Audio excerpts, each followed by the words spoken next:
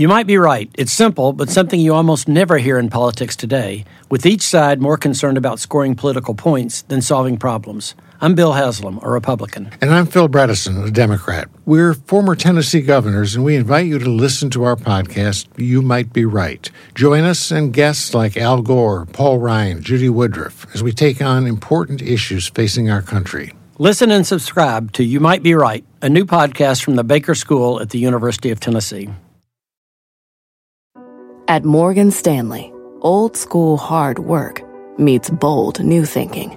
At 88 years old, we still see the world with the wonder of new eyes, helping you discover untapped possibilities and relentlessly working with you to make them real. Old school grit, new world ideas. Morgan Stanley. To learn more, visit morganstanley.com/whyus. Investing involves risk. Morgan Stanley Smith Barney, LLC. My mission is simple, to make you money. I'm here to level the playing field for all investors. There's always a bull market somewhere, and I promise to help you find it. Mad Money starts now.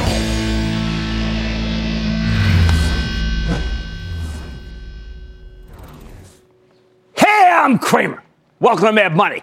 Welcome to Cramerica. Other people want to make friends. I'm just trying to make you some money. My job is not just to entertain, but to educate, teach you. Put it in context. So call me at 1-800-743-CNBC or tweet me at Jim Cramer. Today was a textbook example of why you should always buy stocks when the market gets clobbered, when it gets oversold. Dow jumping 512 points, S&P surging 2.14%, NASDAQ pole vaulting 2.65%. Best day in 5 months. It's why I told you last night that the moment of greatest exaggerated selling, the epicenter of the House of Pain, is the moment you need to. You know I always say nobody ever made a dime panicking. And for the past 2 days, we have seen endless panic, and that colossal deluge of fear must always be run to, not run from. Sell, sell, sell. So what happened to spur today's phenomenal rebound with all three major averages giving you their best daily performance since January? Well, it's simple. People got too negative. There were three specific catalysts, but they couldn't have produced such an amazing move if investors hadn't already capitulated and so many people left the table. Let's take the good news piece by piece.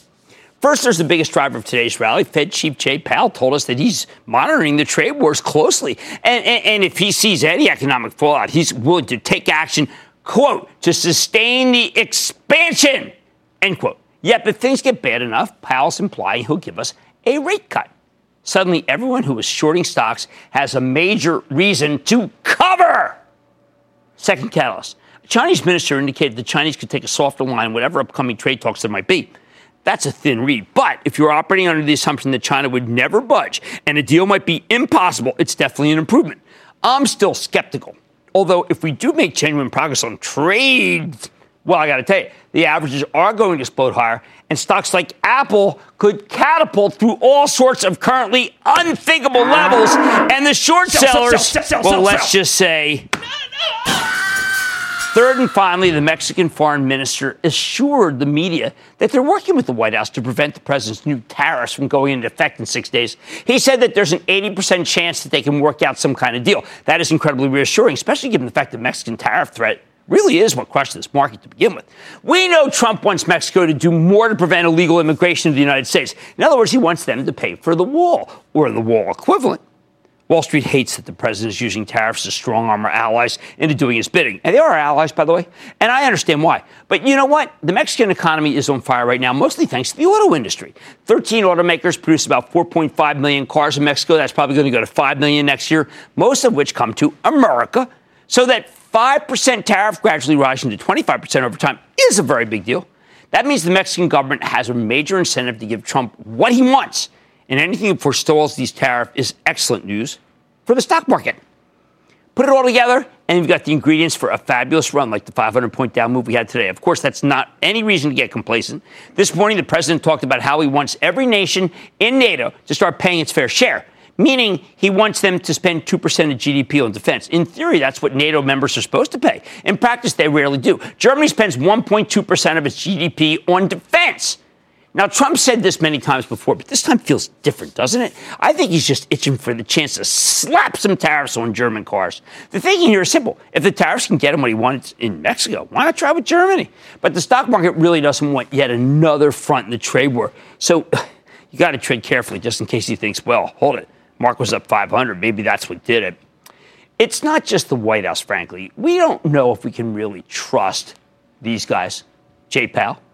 Hey, he can monitor the situation all he wants, but we have no idea how bad things need to get before he thinks it's appropriate to start cutting rates. Remember, this guy just tightened in December, wrongly. His comments today were a reminder that good things can still happen, but bullish comments about a possible rate cut, they should never be confused with a rate cut itself. My other big fear, this market has a ridiculously short memory. Just yesterday, Washington declared war on Facebook, Alphabet, and Apple. Suddenly, the government's gotten religion on antitrust, at least in the tech sector, and that's not great for these colossal companies, of which I think a couple have really made a lot of money for people. Yet today, the whole group are about it, and it could continue tomorrow. Why? Because Salesforce CRM reported a fantastic set of numbers tonight.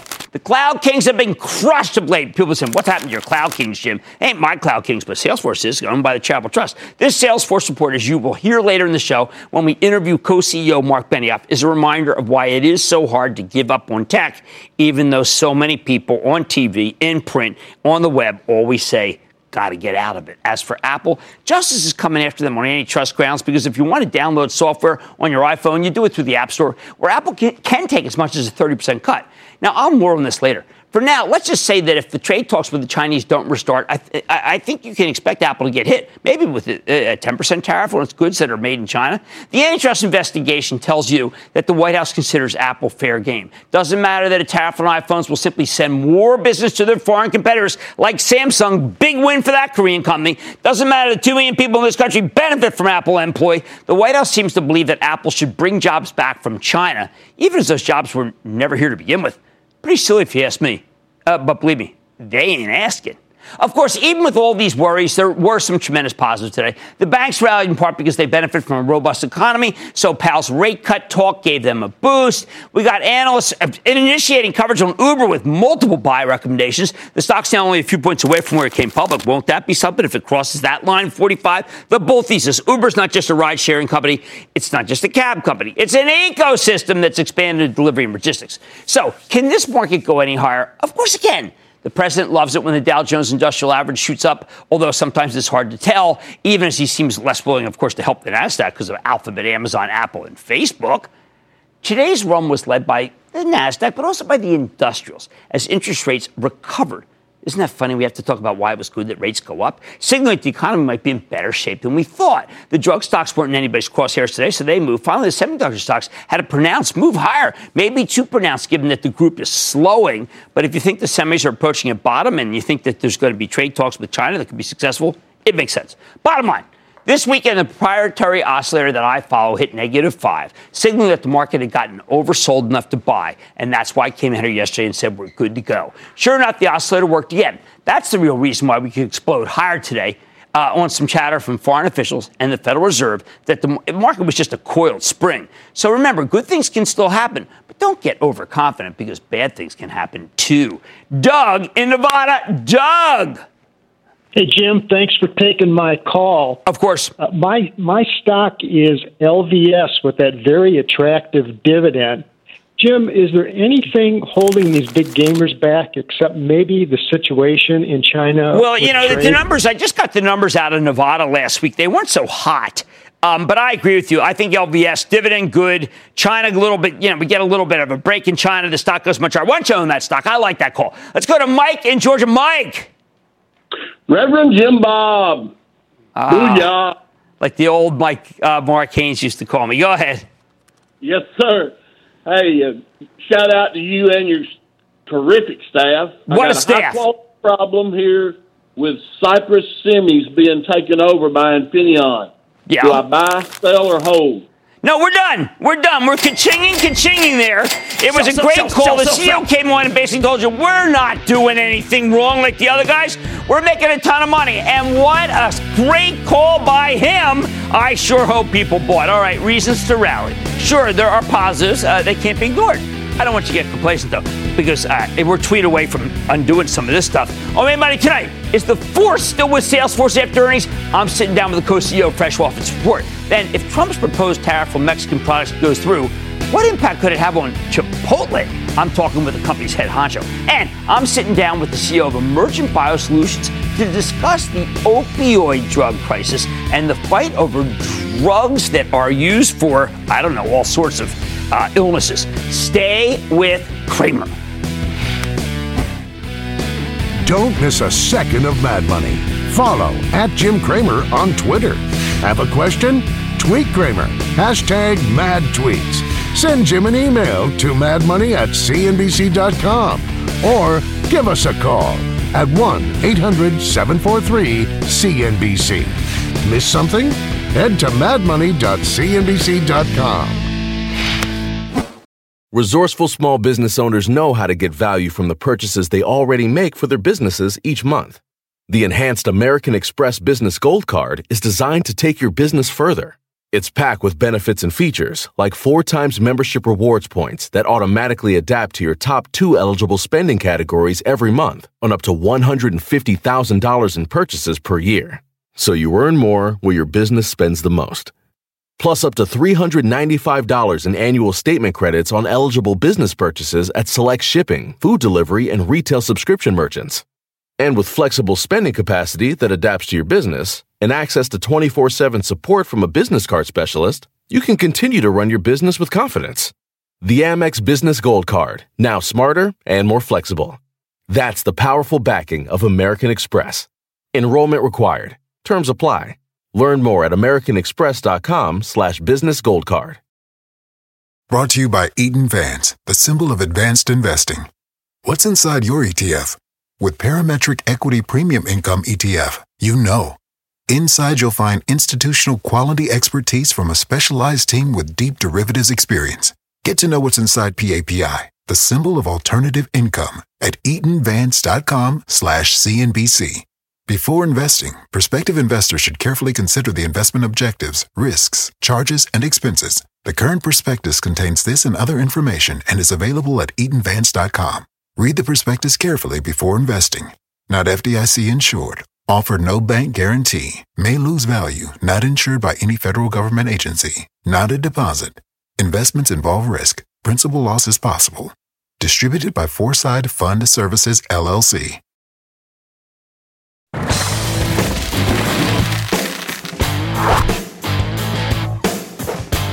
What do we make of the Cloud Kings after today's magnificent rebound?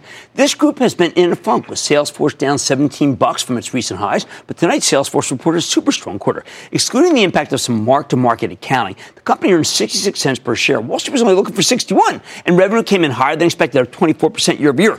Even better, management raised their full-year forecast for both the top and bottom line. In short, it was a pretty darn clean beat.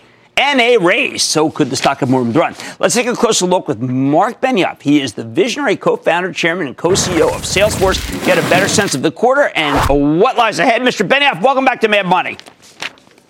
Well, great to see you, Jim. Thanks so much for having me back, and hello from San Francisco. There you go, Mark. This was a terrific acceleration, not that you necessarily needed it, but acceleration earnings. I've got to tell you, Europe up 32, Asia up 23. These are areas that we thought were more abundant. How are you doing this?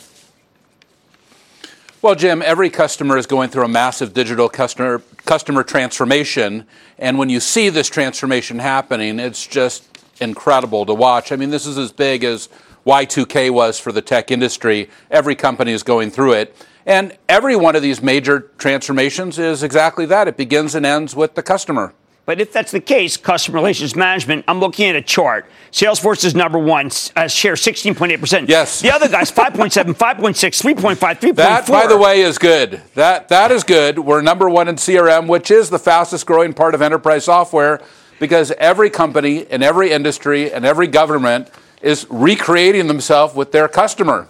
So this is what's driving our growth. It's pure and simple. Every government. What is the USDA doing with Salesforce?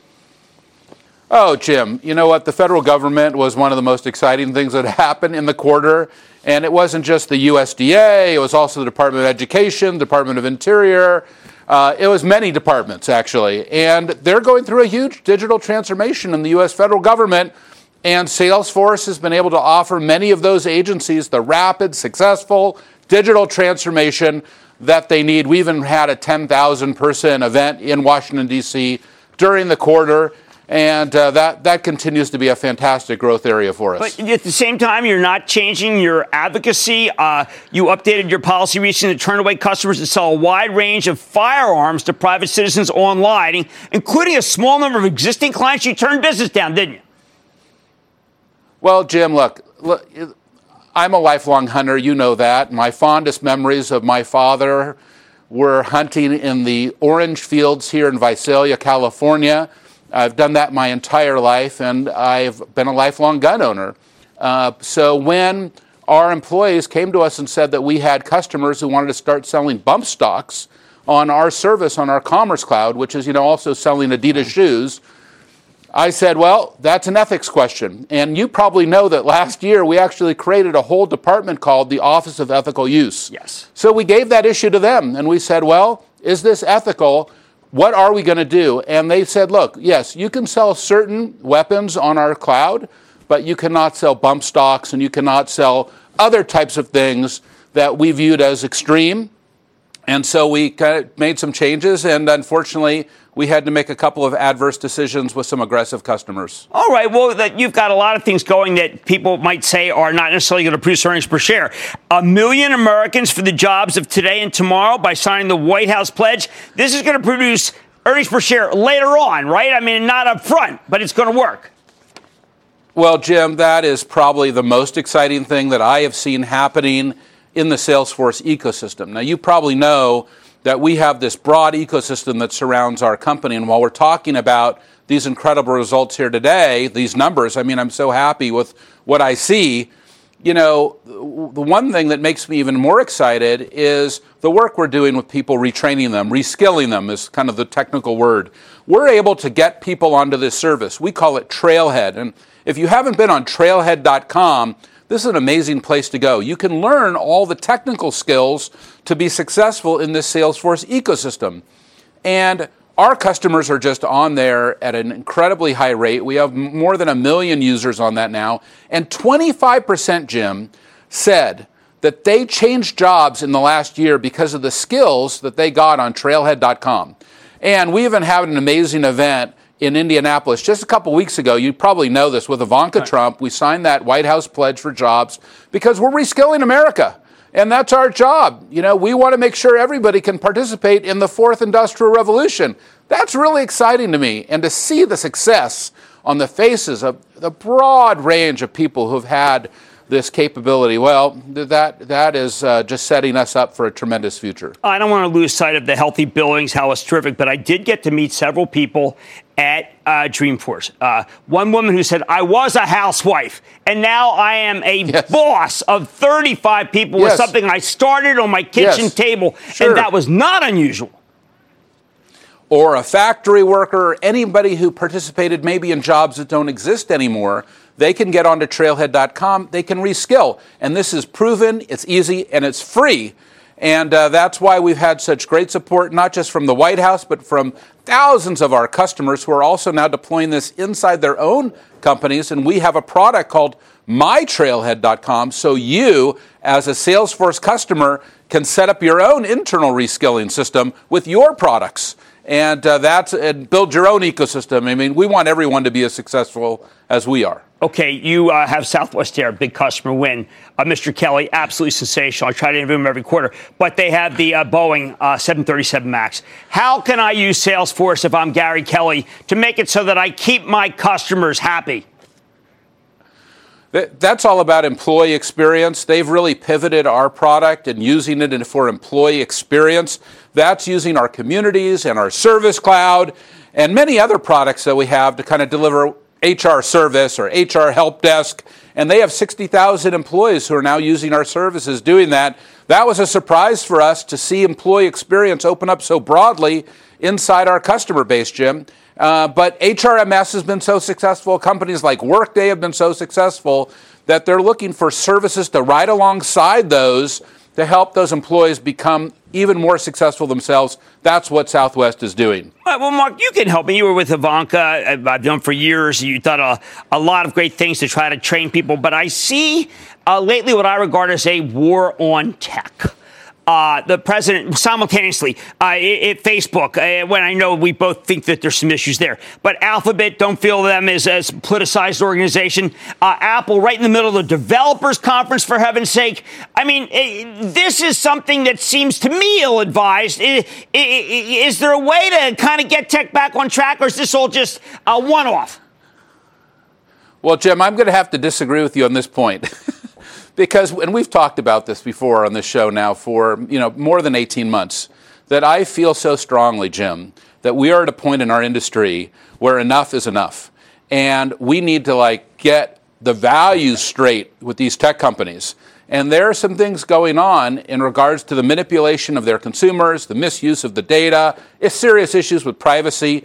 And those values need to change, and some of those companies need to be held accountable for what's going on. So I'm actually all in on this. I actually think it's maybe too little too late. They should be more aggressive. We're following behind what the European Union is doing, Jim. The European Union is the ones who are the leaders in this area, not just in privacy with GDPR, but with their European action against these companies when they misuse data, misuse privacy, or take advantage of customers. I mean, there's things that have happened in our industry that are embarrassing to me. So let's clean it up and let's get back where, that Facebook is not the new cigarettes. That's what I've been saying to everybody, that let's make it all great again, if you will. That is, let's make tech have the values that we all want it to have. And let's take care of our customers. So they and put brought it on consumers themselves. first. You're telling me they brought it on themselves.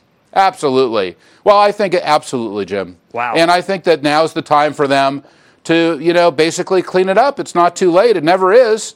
And that is what has to happen. You can see companies who have not made these changes, their executives have walked out. Right. I mean, they buy these huge companies, and you've seen they walk out. And those people are friends of mine. I'll say, why are you leaving this company? Well, I don't like the values. I don't like what's important to that CEO. Okay. And that CEO said this to me, I'm leaving. Wow, that's amazing. And then you saw the customers leave. You saw advertisers leave. I mean, that has to change, Jim. So I think that there needs to be corrective action and needs to come from the government. And I'm for the regulations that are coming in here. Mark, I've got one more question, really important. Some of your customers have to be hurt by tariffs. You have a robust quarter, but I'm concerned that the tariffs are hurting people. Well, Jim, I don't think we're at that point yet, but we definitely could be almost there. And I'll tell you, I've been on the road nonstop this entire quarter. I've been in Japan. I've been in Europe. I've been throughout the entire United States.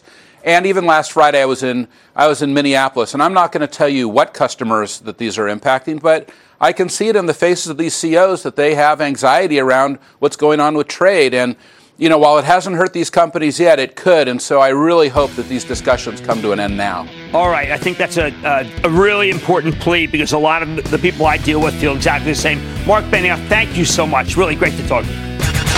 Coming up, the guac is extra, but this interview is free. Cramer crunches the numbers with Chipotle's CFO. Next. Looking for a rewarding, life-changing opportunity that enhances the lives of children in your community? With almost 50 years of experience, Huntington Learning Center is the nation's leading K-12 tutoring and test prep franchise, dedicated to shaping brighter futures for our students and franchisees. Huntington is the top revenue-producing supplemental education franchise in the U.S., and our proven system is the key to success for you and your students. The Huntington Advantage includes low startup cost, turnkey systems, dedicated support teams, national and local marketing support, and multiple revenue streams to help you build a life-enriching and profitable business. No education experience needed. In today's environment, the need for tutoring has never been greater. When you become part of Huntington Learning Center, you're filling an urgent need in the growing $5 billion supplemental education industry. To learn more, visit huntingtonfranchise.com. Make a meaningful difference, pursue your dreams of business ownership, and be a positive force in your community. Don't wait. Visit huntingtonfranchise.com today. After recommitting to the basics of freshness, Chipotle stock feasted. But as tariffs loom over this guac stock's key ingredient, can new leadership guide the company to the new digital era of fast casual. Got an in-person tweet, just a very exciting guest in 1 second. But just because Jay Powell, our valiant Fed chairman, says he'll cut interest rates, President Trump's trade war does too much damage to the economy, that doesn't mean we can just forget about those new tariffs on imports from Mexico.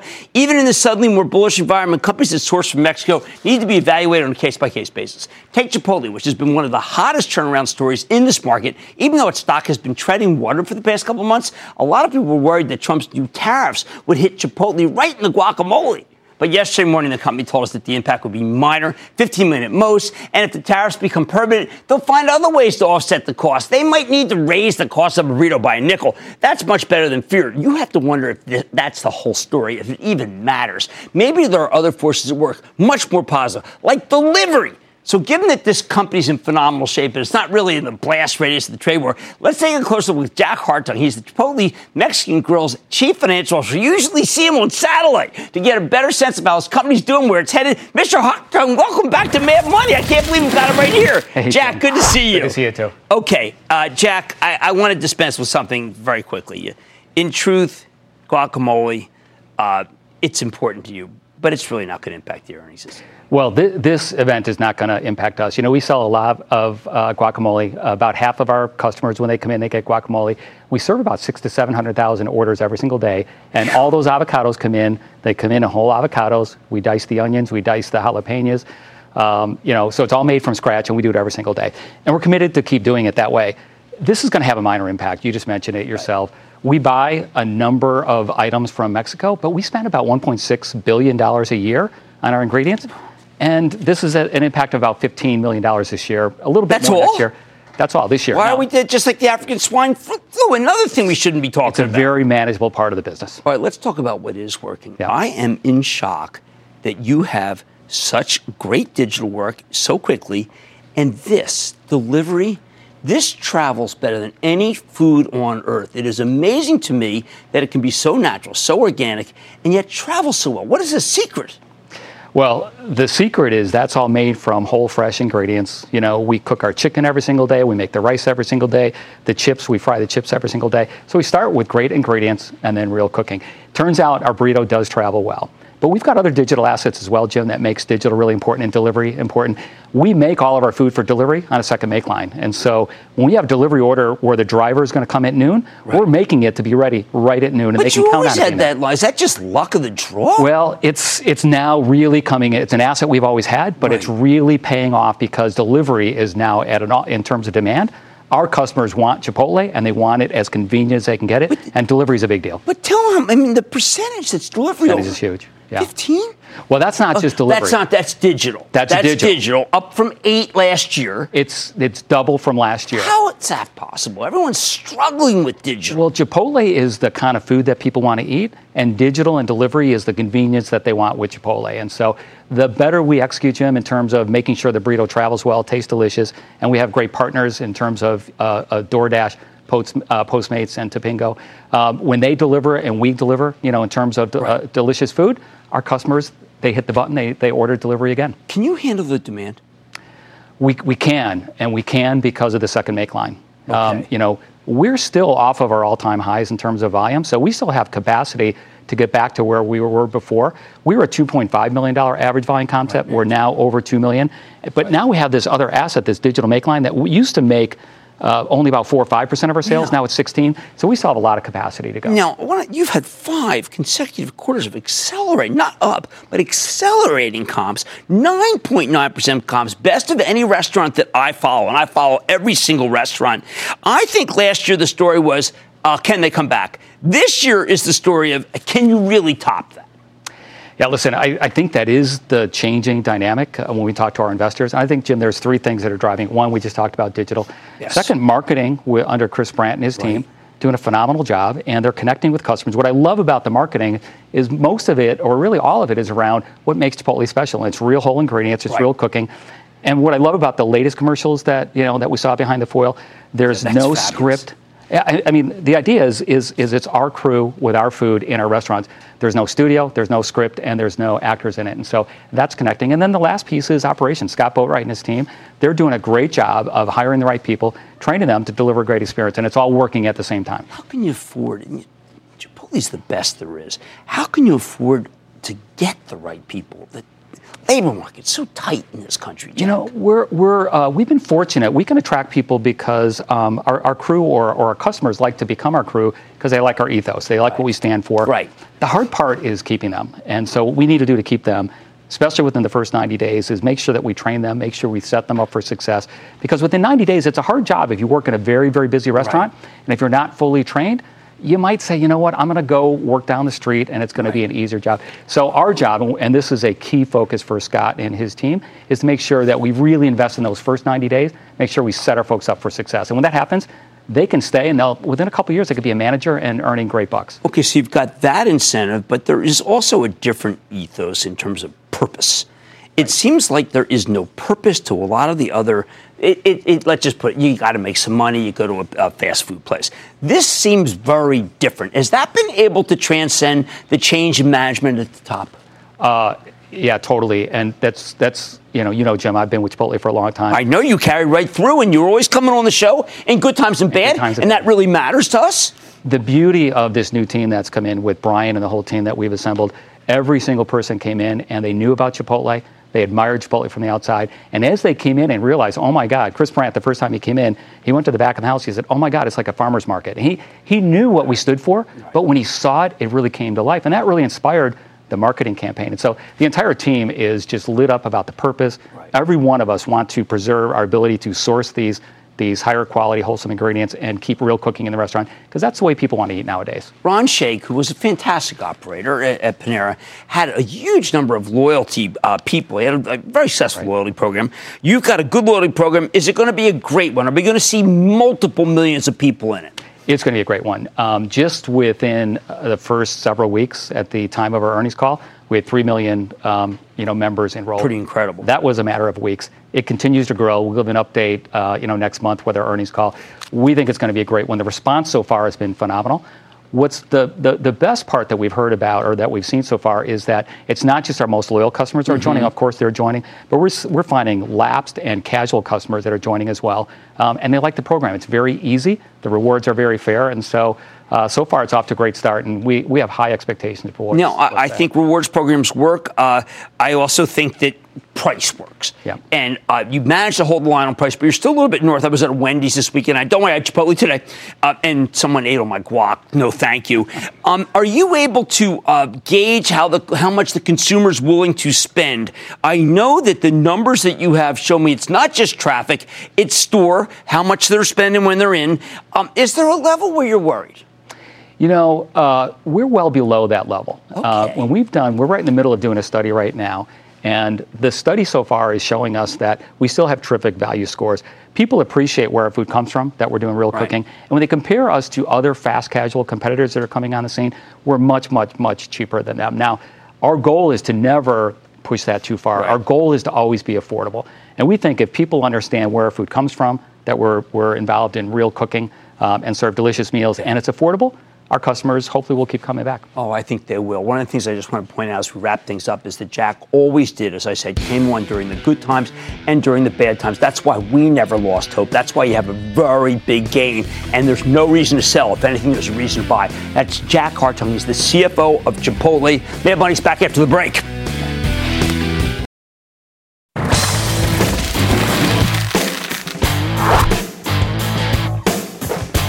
Supposed to do with the biotech stocks here. The whole healthcare cohort has been in the crosshairs in recent months lately because many of the Democrats running for president are campaigning on Medicare for all. And even the more moderate candidates want to crack down on out-of-control drug prices. I think these worries are overblown. I mean, even Senator Elizabeth Warren says she's open to multiple paths on health care. When you hear Medicare for all, think Medicare for more.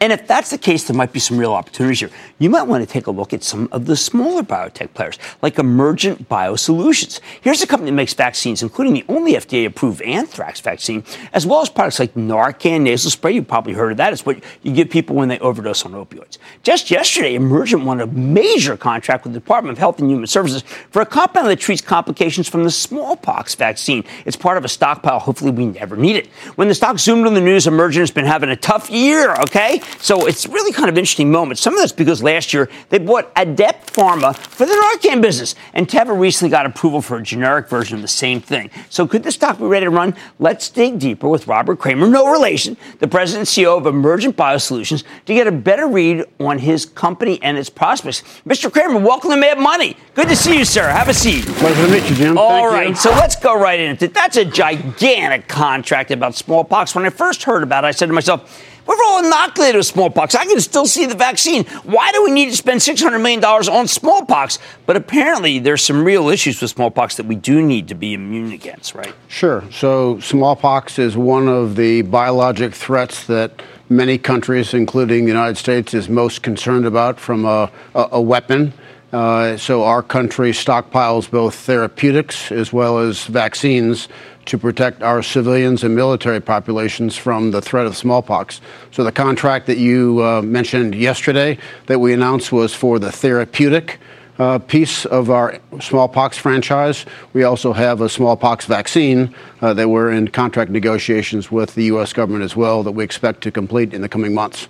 And it's not just that terrible disease, typhoid, cholera. These are all right in your wheelhouse, right? I mean, you must have some special expertise in this stuff. Well, they are. So our company was formed in 1998 around public health threats in general. So our focus is on protecting life and ensuring that these public health threats are dealt with effectively. So we have partnered for more than 20 years with the U.S. government as well as foreign governments to come up with durable long-term solutions to prepare for and protect against these chemical and biologic threats, as well as travelers' vaccines like typhoid and cholera, right. And then more recently the opioid crisis. Okay, let's talk about the opioid crisis. I think Narcan's amazing. You have a nasal spray, schools program, but you do have Teva, and Teva's been known for ruining other people's margins. Can you still make money on Narcan with Teva in there? So we can. I mean, obviously, when we did the diligence on the Narcan nasal spray product last year, we thoroughly looked at the competition, the markets, both who were in there and as well as potential competition. We got comfortable with the patent protection of the product, but most importantly, beyond that, I mean, we're focused as a company on making sure that Narcan nasal spray is made available and made affordable and accessible to the 34 million patients who CDC has determined are at risk of an opioid overdose. I know you've got this great program. Each state department of education or individual school can prepare high schools, colleges, and universities across the country for an opioid overdose emergency by stocking Narcan nasal spray. What a great idea. But are these schools doing anything once someone's been saved by Narcan? Are they recidivists, or can you teach them or help them or really just kind of give them some sort of therapy that they won't be in trouble again? Well, I think that's part of the whole comprehensive solution to the opioid crisis is it's not just coming up with medical countermeasures like Narcan nasal spray, but it's awareness, it's education to make sure that this recidivism doesn't happen again. Yeah, because it really is it is the nationwide epidemic. It is. Now, I want to ask you about a couple of these that you're working on. It does say you've got a seasonal flu in phase 3. A lot of people caught the flu and took the shot. Is yours going to be more powerful? So ours is a therapeutic. It's a flu IG product. So it's not a vaccine. It's a therapeutic product for rescue therapy. So when you present serious symptoms in the hospital and it's too late to immunize, then you take our therapeutic flu product. Do we have to do it just in the hospital? What happens if we catch really bad flu and we're at home? Then you take a pre-therapeutic or a vaccine. Okay. Now, how about Zika, which I thought was wiped out? Was I wrong about that? Well, Zika is still a potential threat. So we work across a number of pipeline products that we have in development for many infectious diseases, as well as chemical and biologic threats. So, as you indicated, we do a lot of work in the area of anthrax and smallpox and botulism. and continue to look at travelers' vaccines for typhoid as well as cholera. And you can make money on these because I see you're trying to do something in Ebola. My concern would be that as public health, you have to give it away. So we don't have to give it away. I mean, our approach is a little different from a typical pharmaceutical company. We typically like to contract with customers for long-term procurement contracts, so 5 to 10 years in duration. And when we come up with a fair and reasonable price for that 10-year period, it gives the customer the assurance of what they're going to have to pay for the product, but it also gives us the capital to invest long-term in infrastructure and capability so we can be that durable, reliable partner to governments, foreign and domestic, to make sure that these countermeasures are available. Well, one last question, Mr. Cramer. I mean, I feel scared. And I don't you don't mean to scare me. I mean, maybe it's because I'm watching that Chernobyl thing. I can't see the disease. But, I mean, smallpox, these are terrible illnesses. And there are bad countries out there. Is this something we should worry about? Well, I think our country in particular is doing everything they should to make sure that we are prepared and to protect civilians and military populations from bad people doing bad things. Well, I feel better. I know that you're working on it hard. I understand that you can make some money too. So it's a good thing that you're doing, and maybe the shareholders can make some money too. Well, I think they will, and a lot of credit, Jim, goes to our 1,600 employees who wake up every day looking for an opportunity to make a difference. Well, excellent. Thank you so much to Robert Cramer, President and CEO of Emergent Biosolutions. Wow, they do some pretty amazing things. I want to thank you so much. Mad Money's back after the break. Thank you.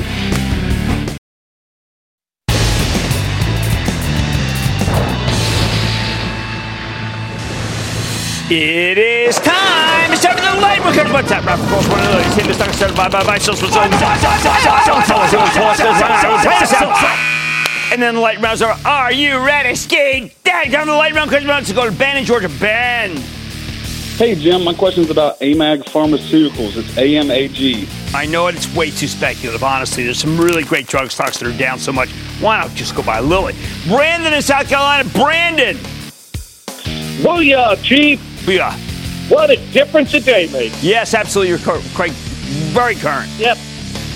Well, Jim, I made some cash at the end of April and looking at some stocks which have recently got slammed, specifically Benefit Focus. Well, it's a cloud-based company. I mean, look, I'd rather see in one of our kings. ServiceNow would be in there, Workday, and, of course, Salesforce.com. Let's go to Kenny in Maryland. Kenny.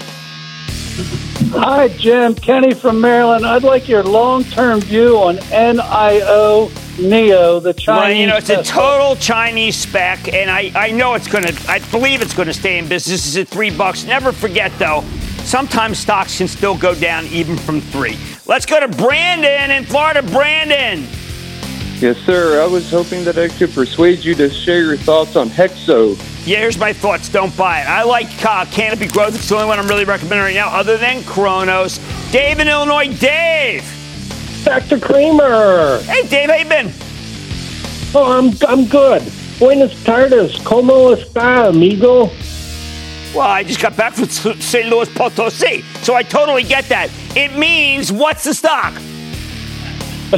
Yeah, Jim, my stocks for today, Rick Santelli and I like CME Group. Well, you're absolutely right, and CME is a winner, and I feel like I should have gotten behind it when the stock was much lower. It's never too late. How about the Muhammad in New Jersey? Muhammad. Booyah, Jim. What's going on, man? That's a definitive one. What's going on with you? Man, I'm good. I'm trying to see what's going on with this Microsoft, man. Well, here's what's going on with Microsoft. I did a video this morning. People were saying, people said, well, what do you think? What do you think? I said, bye. Okay, let's go to Alan in Pennsylvania. Alan. Hey, Jim, Springfield, Philadelphia Eagles, booyah to you. Man, that is a coalition that I can get behind. What's going on? There you go. In this turbulent market, I need a relatively safe investment for my mad money, and I want to get a buy-sell or hold on Ari Biopharma. Man, that's at a 52-week high. Why don't you buy one at a 52-week low? Why don't you buy Bristol Myers? Because once that Celgene deal gets together, man, Dr. Kafar is going to do a great job. Hillary in New Jersey. Hillary. Hi, Jim. Hey, Hillary. Quick question for you. Okay. What's your opinion on Adobe growth and One earnings? of my cloud kings, Adobe. I think it soars tomorrow off Salesforce. even though I think that Salesforce and Adobe are not that close with each other anymore. Let's go to Mitch in North Carolina. Mitch! Jim Cramer, booyah! Yes. Booyah, Mitch. Hey, what do you think about AMD? What's your opinion on that? AMD, Lisa Su is delivering. She is shredding the industry. They've got the best products. That Ryzen chip is unbelievable. And that, ladies and gentlemen, on the lightning round. The lightning round is sponsored by TD Ameritrade.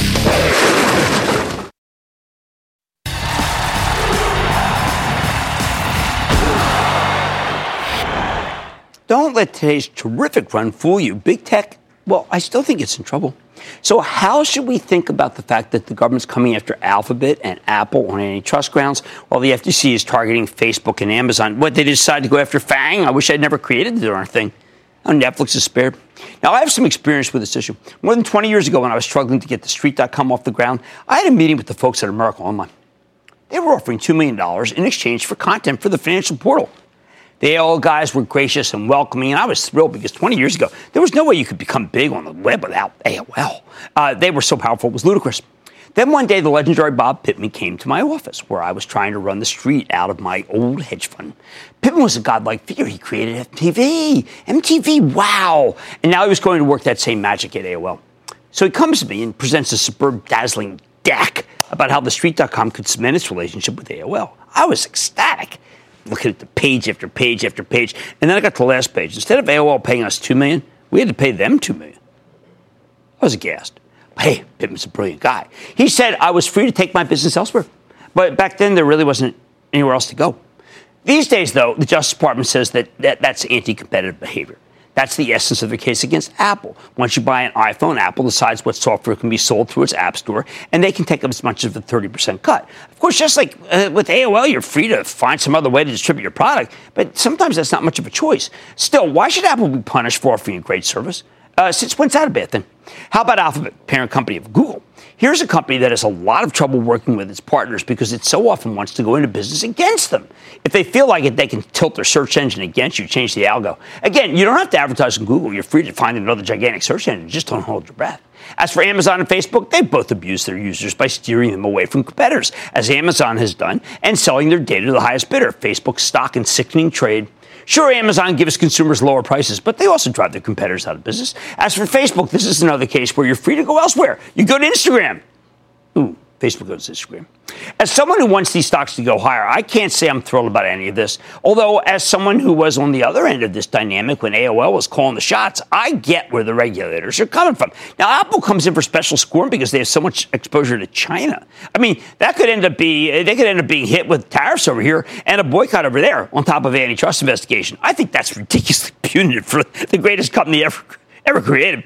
I do fear what Justice and the FTC can do to these companies. What can I say? I could have used that kind of antitrust enforcement when I started the Street.com, but instead I had to pay the piper being Bob Pittman at AOL. Regardless of how you feel about the issue, these stocks are less attractive than they were just 48 hours ago. They are now in the crosshairs, even if they don't deserve to be. And I think that most don't. One does. It's not a good place to be. Stick with Cramer.